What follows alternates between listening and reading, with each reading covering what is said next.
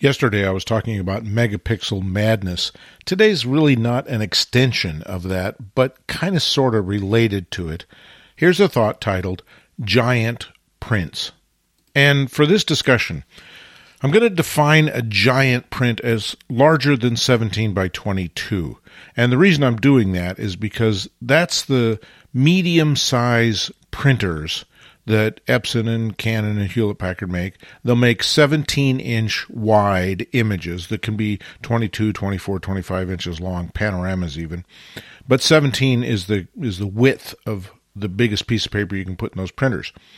In order to make a print that's bigger than 17 by 22, you really have to go into a huge investment to a much physically larger, much more complicated printer. And obviously, that's expensive. The paper gets more expensive. The amount of ink you use goes up dramatically, so that gets expensive. And the bottom line of that is, how many of you have made a giant print? I mean, realistically, with all those expenses to get in the way, how many of you have made a giant print? I've made a couple, but I didn't go out and buy a 30-inch printer. I paid a service to make that large print for me and let them have the investment of the printer and the ink and the paper, and they charged me accordingly for the one print. And it was kind of fun, and I enjoyed it, and I was delighted with the way my camera and lenses performed, even at that very large size. I printed it at 240 ppi rather than my standard 300 ppi, and it looked great, particularly because it's a larger print, so it's going to be viewed from a little larger distance. Technologically, it was not a complex thing to do. Economically, it was a little bit of an expensive thing to do. But then I bumped up against the pragmatics of really large prints. When you make a really large print, like a 30 by 40 or a 40 by 60 or whatever, you've got to have mat board that's proportionately larger. And that was almost impossible to deal with in terms of the bulk and the size and cutting it, in terms of the mat board cutter that you're going to have. Oh my goodness. So I ended up taking that giant print to a frame shop who has all that professional material. And here again, with enough money, I was able to pay someone to do that job for me without me having to invest in all the equipment and et cetera, et cetera. So then I ended up having a matted print that was huge. Now I've got to frame it. Same problem. The cost was unbelievable. But since I was doing the experiment, I went ahead and did it anyway, and I got the thing framed, and it looked pretty impressive, I have to admit. And then I discovered the stupidest thing. I had nowhere in my house that I could hang such a huge print without it looking completely out of proportion to the room. That was problem number one.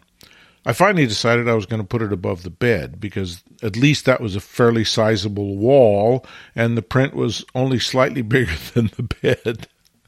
But then I discovered another problem. The print, the mat board, the plexiglass, and the frame were very heavy.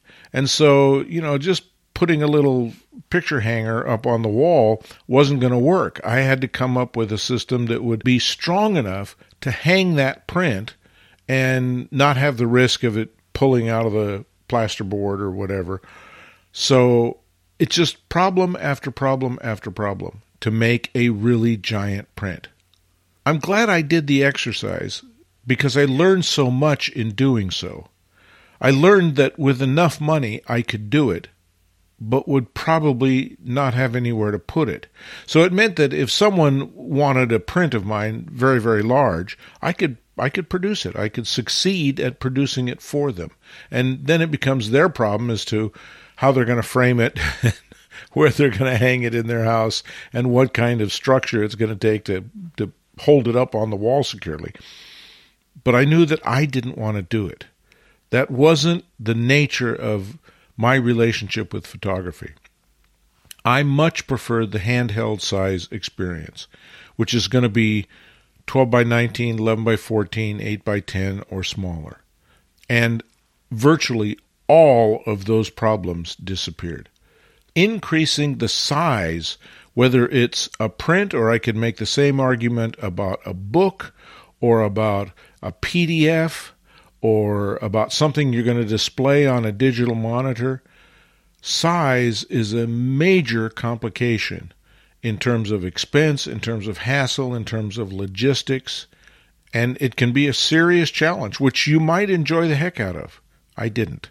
To me, the core of photography is exploring and expressing myself and maybe connecting with other people. But nothing in that purpose that I just said has anything to do with size.